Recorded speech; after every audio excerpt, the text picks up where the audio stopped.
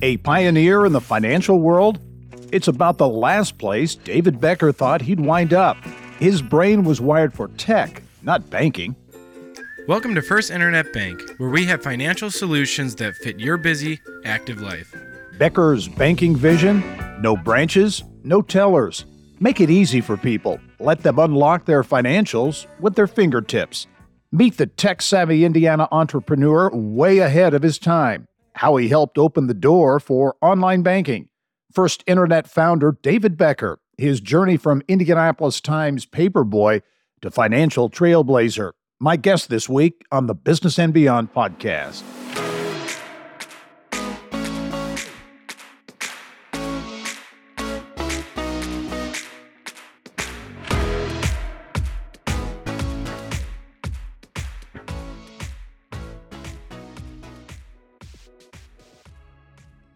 Hello and welcome to the Business and Beyond podcast presented by PNC. I'm Gary Dick with a conversation this week with a Hoosier who spent half his childhood growing up just blocks away from the roar of the engines at the Indianapolis Motor Speedway, the other half on a farm in the Indiana countryside.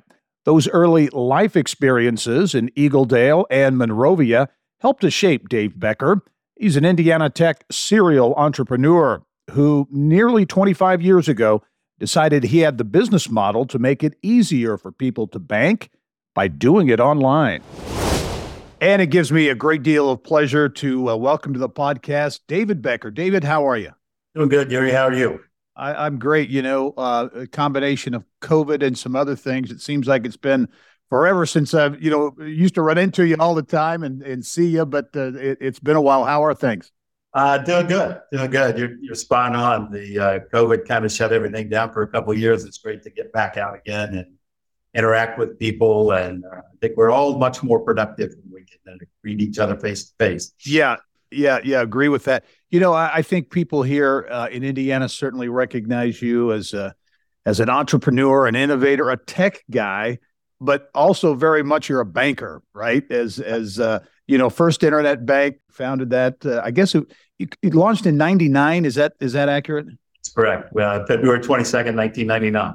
Obviously, we want to talk about that, but a lot of crazy things going on in the banking industry recently with those, a few bank failures, including Silicon Valley Bank. As that was all unfolding, was there impact that you saw at First Internet, or did you have? What was your perspective as that was unfolding? Technically, it didn't directly affect us here at First Internet, but we kind of drawn in. One, how fast it came down was a surprise to absolutely everybody with no warning, no kind of heads up. And my phone lit up at 1 a.m. in the morning with friends here still in the tech industry that had all their monies at Silicon Valley Bank. Dave, I can't make payroll on Wednesday. What am I going to do? So that started a chain reaction of events literally all weekend on the phone with legislative folks here in the state, the ITA, the lobbying effort, up to the folks down at the State House, the governor's office, IBA, Department of Financial Institutions, American Bankers Association, everybody trying to figure out what's going to be plan B come Monday morning if the Fed had not stepped in and released the deposits. So we kind of set up, I talked to Tom White, who's chairman of the DFI, that Tom, I'm going to help my friends make payroll one way or the other. It'll probably be a loan you're going to criticize. And that static, he said, they do what you have to do. So it's really a great example of how the state came together in a whole lot of ways. And there were a lot of things going on in the background that nobody will ever see or hear about. But I think we were pretty well prepared. Had the Fed not stepped in and released those funds, Indiana would have been good come Monday.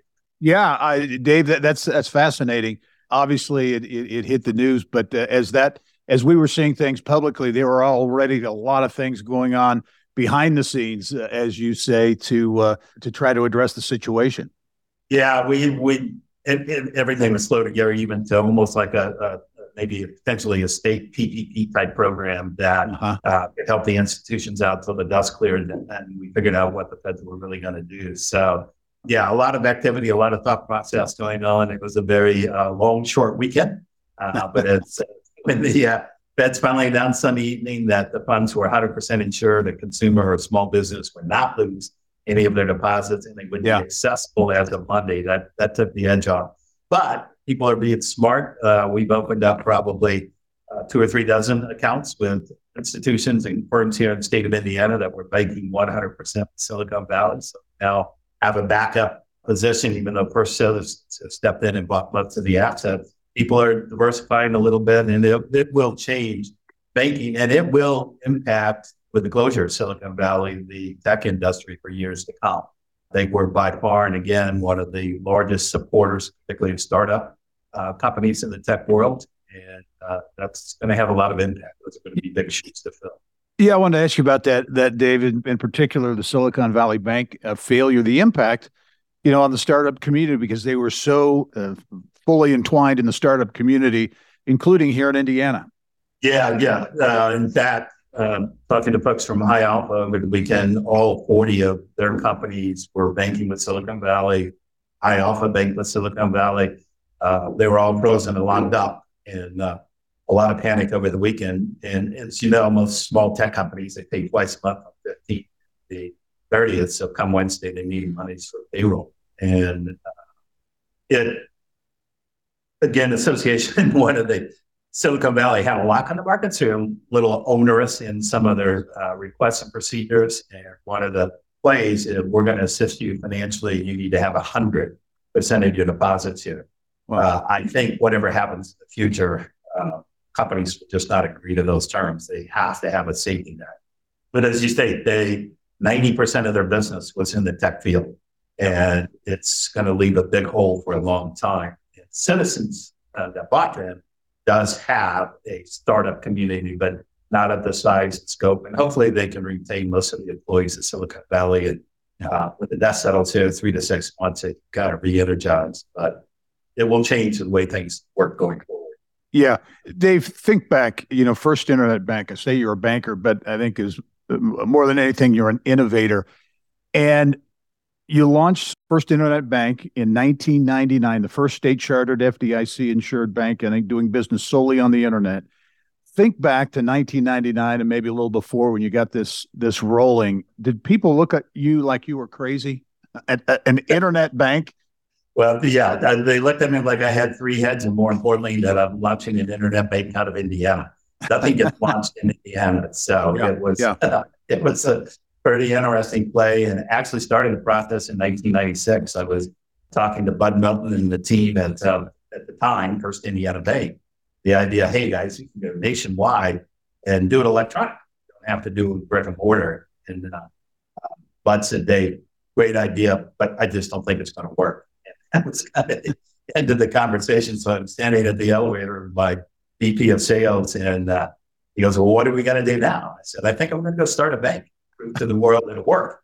And he goes, what do you know about banking? I said, well, I know what I don't like. He said, I've been very successful in the computer world. I can't write a line of code. So I think I can figure this out. So that was the start. It took 3 years, and I could go on for hours about the interaction with the regulators on trying to get a bank charter as a de novo institution that was going to be 100%. And if you remember, back in the late 90s, we were still on flip phones, and computers. You still want the Blockbuster to get a video. All the things we take for granted today didn't exist in 1999. Yeah, nobody believed that it was possible. And you had to get I remember you telling the story and hearing the story. You had to get a safe, right? You had to make sure you had a safe. That's exactly right. The FDIC had us send the chartering application to every office in the country. And a gentleman, probably 10:30 in the morning after he just received the packet, he called up and said, hey, you can't charter this bank. And I said, why not? He said, you don't have a vault. I said, we don't need a vault. We're not going to have customers. We're not going to have safe deposits. That's just a black and white rule. You have to have a vault. So I made the run over to Sam's Club, bought a little vault, set it in the office. As we say, the rest is history. What was do you remember the craziest or funniest reaction you got as you were starting things up? And people saying, an internet bank is just not going to fly. Yeah, it was pretty funny. I was talking to a lady. She had a radio talk show in Miami, Florida. I was explaining to her how you could link your children's accounts together. You could pay bills electronically. You can do all this stuff. And she just started screaming to the phone, oh my God, does this really work?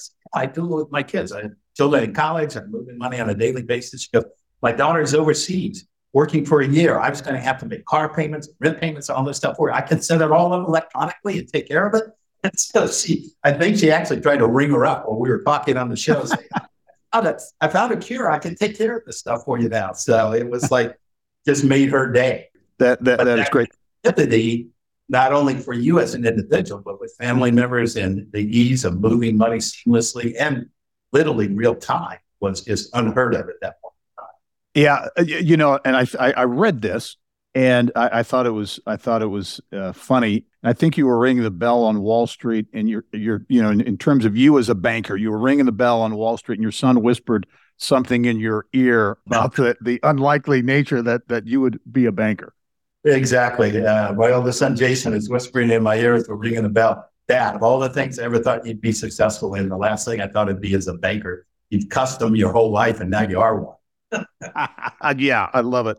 Hey, Dave, you are a serial entrepreneur. Tell me about your other businesses. I think you have started and sold 5 Inc. 500 businesses. Is that accurate?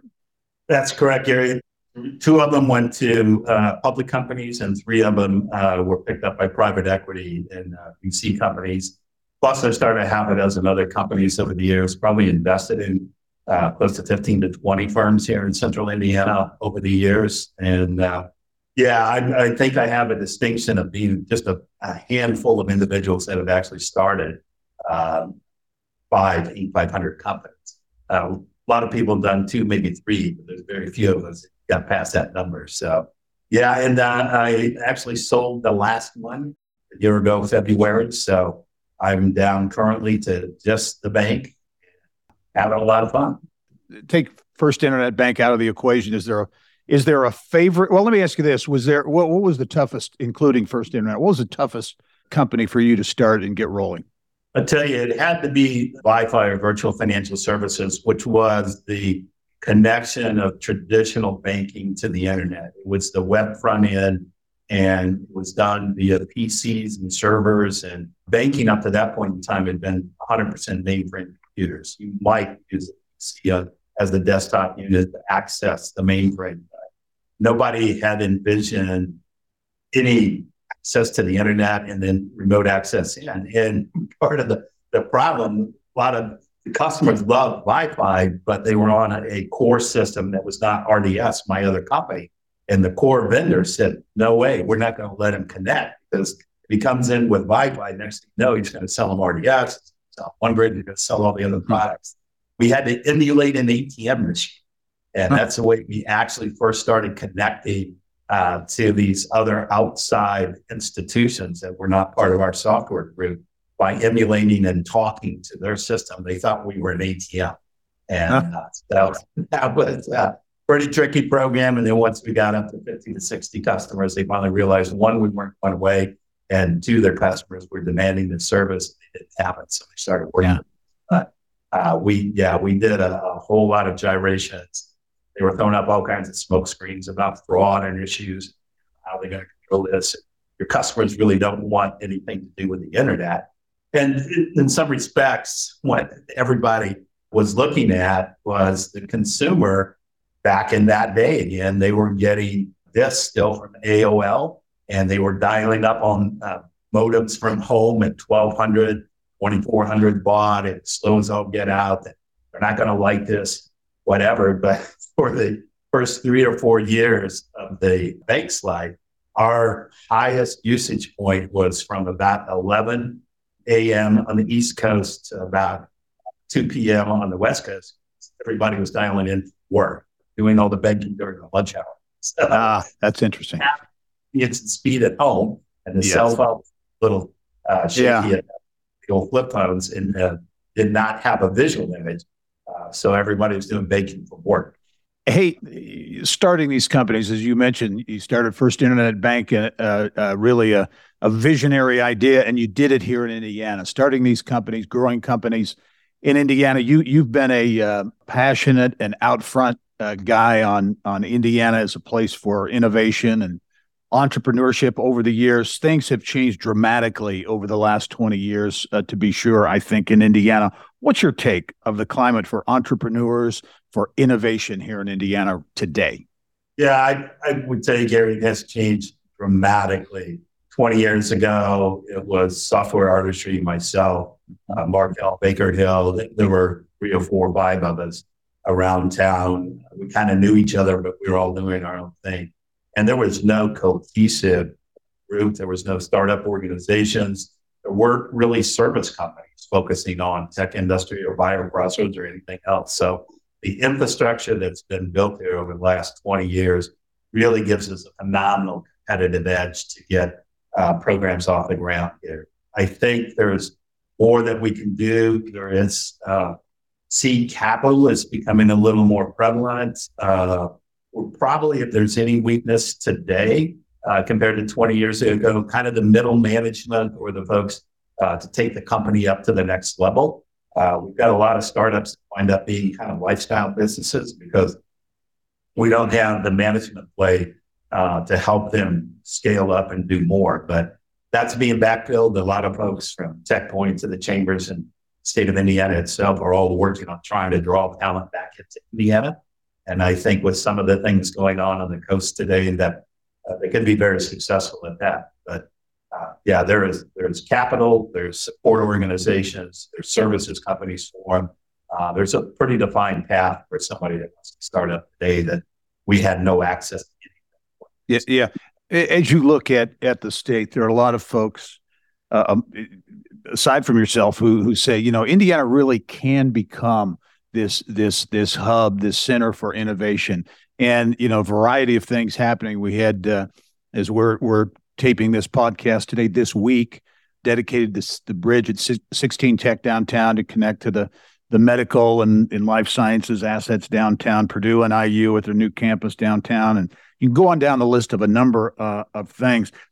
But yet there are detractors who say you can't, Indiana, Indiana can't do it. It's, in the middle of, it's flyover state, blah, blah, blah. What do you say to those folks? I mean, I think you mentioned some.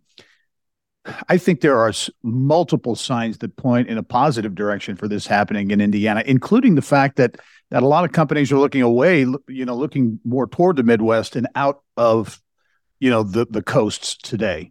Yeah, I think there's a lot of good things. The number one key to our success is we have phenomenal universities here in the state of Indiana turning out phenomenal students. And the key for us to really get this success, particularly in the tech space, it is intellectual capital is the number one asset. If we can keep those students here in the state, we're still a gross exporter of graduates out of Indiana. And the key is to get them aware of the opportunities here in Indiana. They go to Silicon Valley, they go to Seattle, they go to Boston, Route 128. And if whatever the first job they go to doesn't work, they know they can walk next door and get a job there. There's 40 opportunities. Well, we kind of have that in Indiana, but you might have to drive from the south side to the north side, or you might have to Fort Wayne or to Evansville. But we have those 40 opportunities, not side by side. It's not Intel repackaged for the 20th time.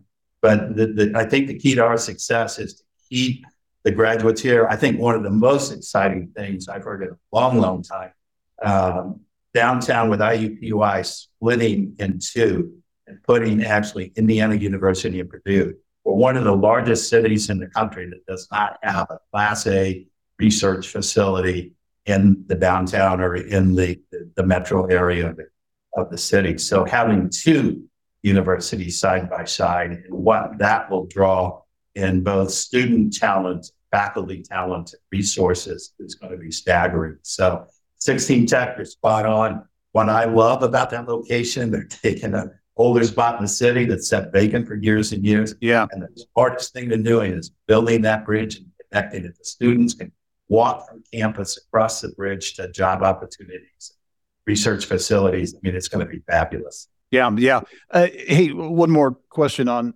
venture capital, on the funding, that fuel for startups. Talk a little bit more about that. You mentioned it a second ago, but there seem to be indications that VC landscape in Indiana that once was a big issue is better now. Is that an accurate description? The seed capital is there. Elevate is one of the most aggressive firms or VCs in the country as far as seed capital and deals and activities they're doing. We have other VC funds that have developed here over the years. There's probably half a dozen actually based here in central Indiana now. 20 years ago, we didn't have one. So it's here. You can bring in outside capital. With folks like at High Alpha and Alos, they can partner with other VCs outside of the marketplace. They'll come in and piggyback on deals. And the next level fund that the state of Indiana put together, kind of in the first round, a fair amount of that money went outside of the state, but a lot of it stayed here. Hopefully, we're about to energize the second $250 million for next level and get that focused in here. We're pretty good on seeds, early stage capital. Still a little tough for somebody to get that big bang, a $40-50 million pop, although you've seen several of those over the last 18 months as COVID started to wane. But as you said, we've been historically a flyover state, but there's been some people really make some big pops here in central Indiana. Battery Ventures, for example, has done very, very well. And we're not a secret place anymore in a solid business.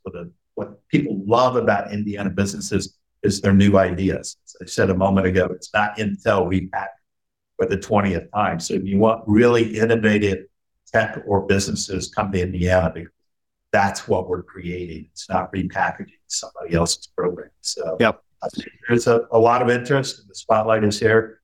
I think First Internet Bank, we've been very successful. We've raised close to $300 million in capital from all over the U.S. So a good program, good team. They'll get funded here in Indiana. Well, Dave, we need to go to a break here. But when we come back, we're going to talk about David Becker, the early years, growing up in Eagle Dale, close to the Indianapolis Motor Speedway. And he has a bit of country and small town, right, in your background. So we'll get into that when the Business and Beyond podcast returns.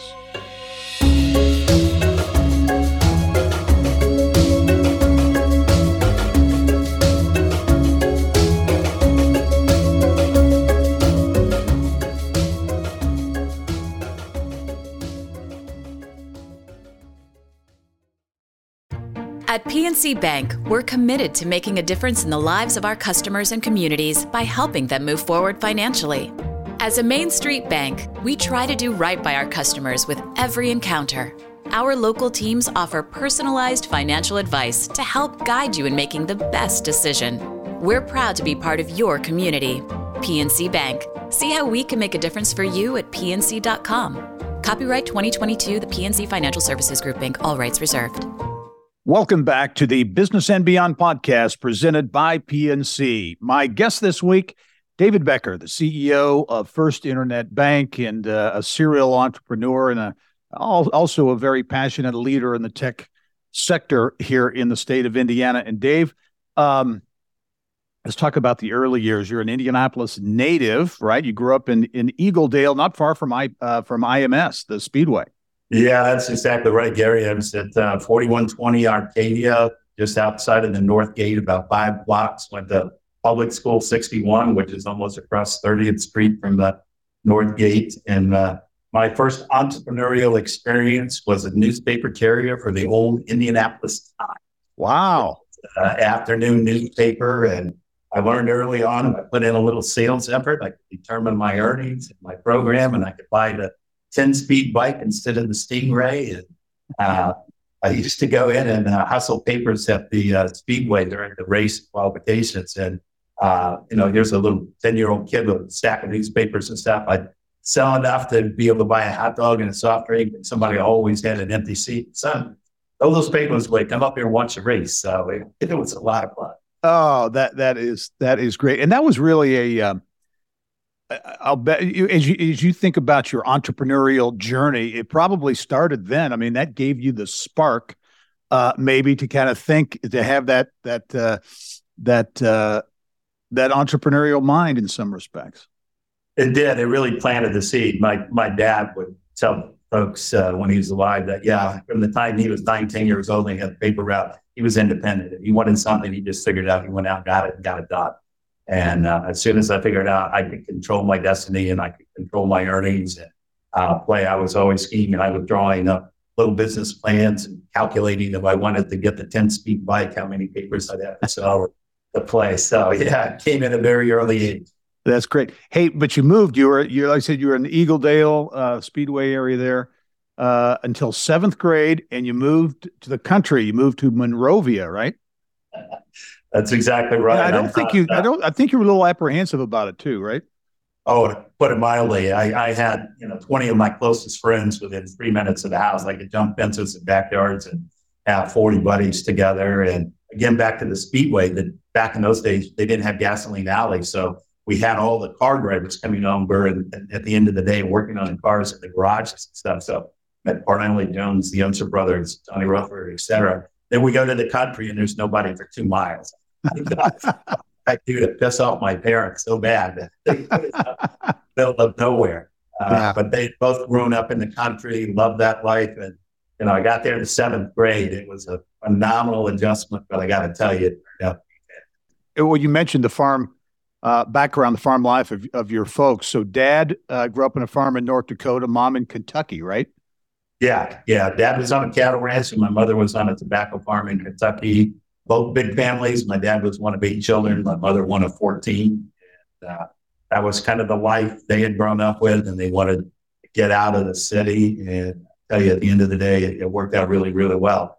Small school, 72 kids in my graduating class. Initially, 4 of us went to college. 2 of us got out. So it was a different life, different experience. But also in the small community, I had an opportunity to really, again, do anything I wanted to do. I could participate in any of the activities at school. I could kind of write my own future. I had work opportunities, worked for Gasper grocery store, which at the time sold everything from pumping gas out front to meat in the back to saddles and lawnmowers, you name it. It's the old general store that did everything.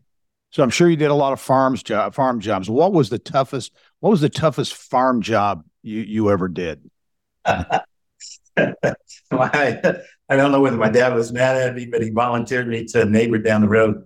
He had Quonset huts, the kind of metal thing set up in the field that housed the pigs. And I cleaned them out when the outside temperature is probably 80, 112 inside the Quonset huts. Oh my gosh. Shoveling those things out. And when I came home, my mom stopped me at the front door. She said, "Here's the towel. You go out backyard, hose yourself off, burn your clothes, and then you can come in the house." That was a nasty, nasty job. And I was volunteered. The farmer felt bad for me having to do it in the heat. So it ended up paying me. But that was a real introduction. Hard to top that one. I grew up in a small town. My relatives had farms, so I did a bunch of farm jobs as well. And I know Scott Fadness, the mayor of Fisher's there. He's a farm boy as well. What is it about farming and agriculture and living in the country? I mean, not to generalize, but I think it teaches a lot of lessons. I'll tell you, to really drive that home, I had an opportunity in college to have lunch with Ross Perot, who founded EDS and ultimately sold to GM and stuff. And I sat in at lunch and I asked him, I said, obviously you've been phenomenally successful. What do you equate that to? He said, hiring great people. My next question was, well, how do you find great people? He said, once I asked my head of HR, go through the whole company, take the 10 shining stars in the company, people that are really kicking it, and see if there's a common denominator. 8 out of 10 grew up on dairy farms in the Midwest. And when you think about it, particularly dairy farms or farming or any of that rural life, there are jobs to do 365 days a year. When you're healthy and you're sick, bad weather, good weather, things just have to get done. And the mentality of folks that grow up in that environment is they have that I can get it done attitude just built in. And he put a question at the bottom of the applications for EDS when he owned it. And it said, by chance, you grew up on a dairy farm in the Midwest, and if you check this, you immediately move to the front of the line in their hiring process. Wow. Love that story. You were the first on either side of your family to go to college, and you went to DePaul University in Greencastle, but you almost went to the Coast Guard, right? Coast Guard Academy? That's correct. My parents really didn't have funding to send me off to school. And I had absolutely no connections in Monrovia, Indiana, and with my parents to get any kind of a military appointment to West Point or Air Force Academy stuff. You had to have senatorial recommendation to set. So the Coast Guard Academy is the only one that was kind of based on merit abilities. It started with a pool of over 10,000 applicants to get in. They selected 400 folks across the U.S. Came out. The FBI interviewed everybody from folks I worked with, the neighbors. They were swarming all over Monrovia, beds in the dark suits and badges. It's actually kind of funny. And that was back in 1971. And I realized probably about 2 weeks before graduation that the first guy that told me to scrub a floor with a toothbrush, I'd tell him where to put the toothbrush, and I'd be in Vietnam. So, that probably wasn't the route for me. And happened to have a high school counselor whose husband went to the bar, went over, spent a day on campus, fell in love with the place, small school, coming from a small school. They offered me a full ride scholarship. As they say, the rest is history. So, wow. That great. Wow. The full ride. So academic, I assume based largely on academics, you must have been an outstanding student. I was a great student. I was not an athlete by any means. Believe it or not, you see me nowadays, but when I graduated high school, I was 5'7", weighed about 125 pounds. I didn't start growing until I was in college. And I called my mom at Thanksgiving and I said, hey, we need to go shopping for clothes when I get home. She goes, I don't care what those other kids wear at school. There's nothing wrong with your clothes. You got to wear it. I said, Mom, I've grown 5 inches. I put on 40 pounds. I don't fit in clothes. I need new clothes. Yeah, I didn't grow until I got into college. I kind of, back in the IPS system, I wound up skipping a grade in early days. So I was much younger than the rest of the class. And my growth spurt came a little later. I go back to class reunions now, and nobody knows me because I'm 2 inches taller. That's great. Hey, getting ready to graduate from DePaul, you had your eyes on law school. You thought you were going to law school, but kind of at the last minute, you kind of changed course. What was that thought process about? I was kind of the same thing. My original plan, I was going to take a year off, or I guess the kids call it a gap year nowadays, and go out and see. I just felt I needed a break from school. And it's been kind of historic in my life. I make pretty life-altering changes. A very short bit of notice. But I happened to get a job with General Electric Credit Corporation out of school through what at that point in time was classified as a headhunter. And I got into their management training program. And to this day, I would say the 3.5 years that I had at GE was like a working MBA. They put a phenomenal amount of money into education and training of their employees. In fact, I would classify them. They were back in the 70s, turning out 5,000 middle management people a year out of their companies all over the U.S. I'm stunned today how many people I run into that actually started at GE in their career. And it was just a tremendous play for me to really learn the business. And I'm very fortunate I had a boss that kind of let me run Becker Incorporated within the GE framework. He was a little upset when I opened an office in Fort Wayne, signed a lease for GE company. I'll say that proved you really can't do that. You're going to do something like that. He called me first. But when he saw I doubled my sales numbers 45 days after I opened the office, he was a happy camper. Oh, a great story. And what's next, Dave? You've got a lot going on with First Internet Bank. You remain very active, I know, and pushing the state forward as an innovation center. As you look at the next few years, do you have a next big thing out there? I think the future is unlimited for the bank. We've got a lot of irons in the fire. We're doing a lot of neat things during the pandemic. We actually kind of reinvented some of our programs and services internally. We're really setting a great foundation for becoming probably one of the best small business banks in America. So that's exciting as I'll get out personally. I have 5 children. My youngest daughter is going to graduate this spring from IU. And I'm kind of in a position now. I missed a lot of the childhood activities growing up, and I'm getting to live through their life and travel and play. And they're scattered all over the U.S. 5 children going in 5 totally different directions, which is kind of a blast. And been very fortunate to be able to do a lot of travel. So it's I think that the future is tremendously bright here at the bank with things both internally, this whole banking as a service. It's kind of going back to my tech roots, opening up a new market for us. So a lot of great things going on. And as I tell young folks when I talk to them all the time, in fact, I met a lady last week that talked to me years ago when she's in the War Fellows. She goes, I still remember your presentations.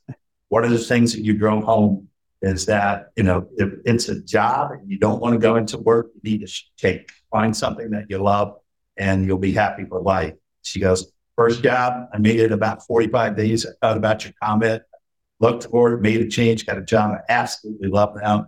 You're spot on. I enjoy going into work. It's not a task. That's the way I've felt for almost 50 years now. I'm having a blast. I have made a promise to my wife. I used to sell one company, start two. I'm not doing that anymore. So I get to live vicariously through the bank by starting all these new services and programs. So we still got the entrepreneurial spirit. We're doing a lot of fun things and just keep on doing it. I made a play to the Yellowstone show of the old cowboy that died on the trail, and probably be me, hopefully not at my desk.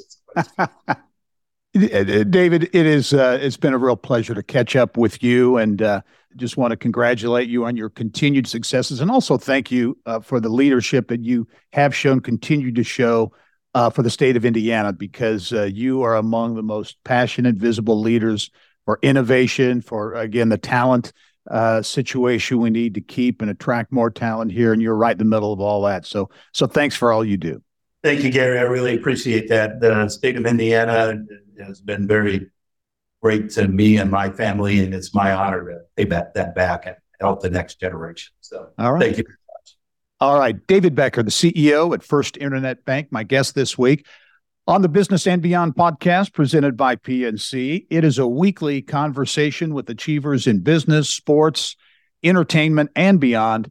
And you can download all of our episodes, more than 100 episodes now, and also get Indiana Business News 24/7. All you have to do is go to InsideIndianaBusiness.com. I'm Gary Dick. Thanks for joining us. We'll see you next time.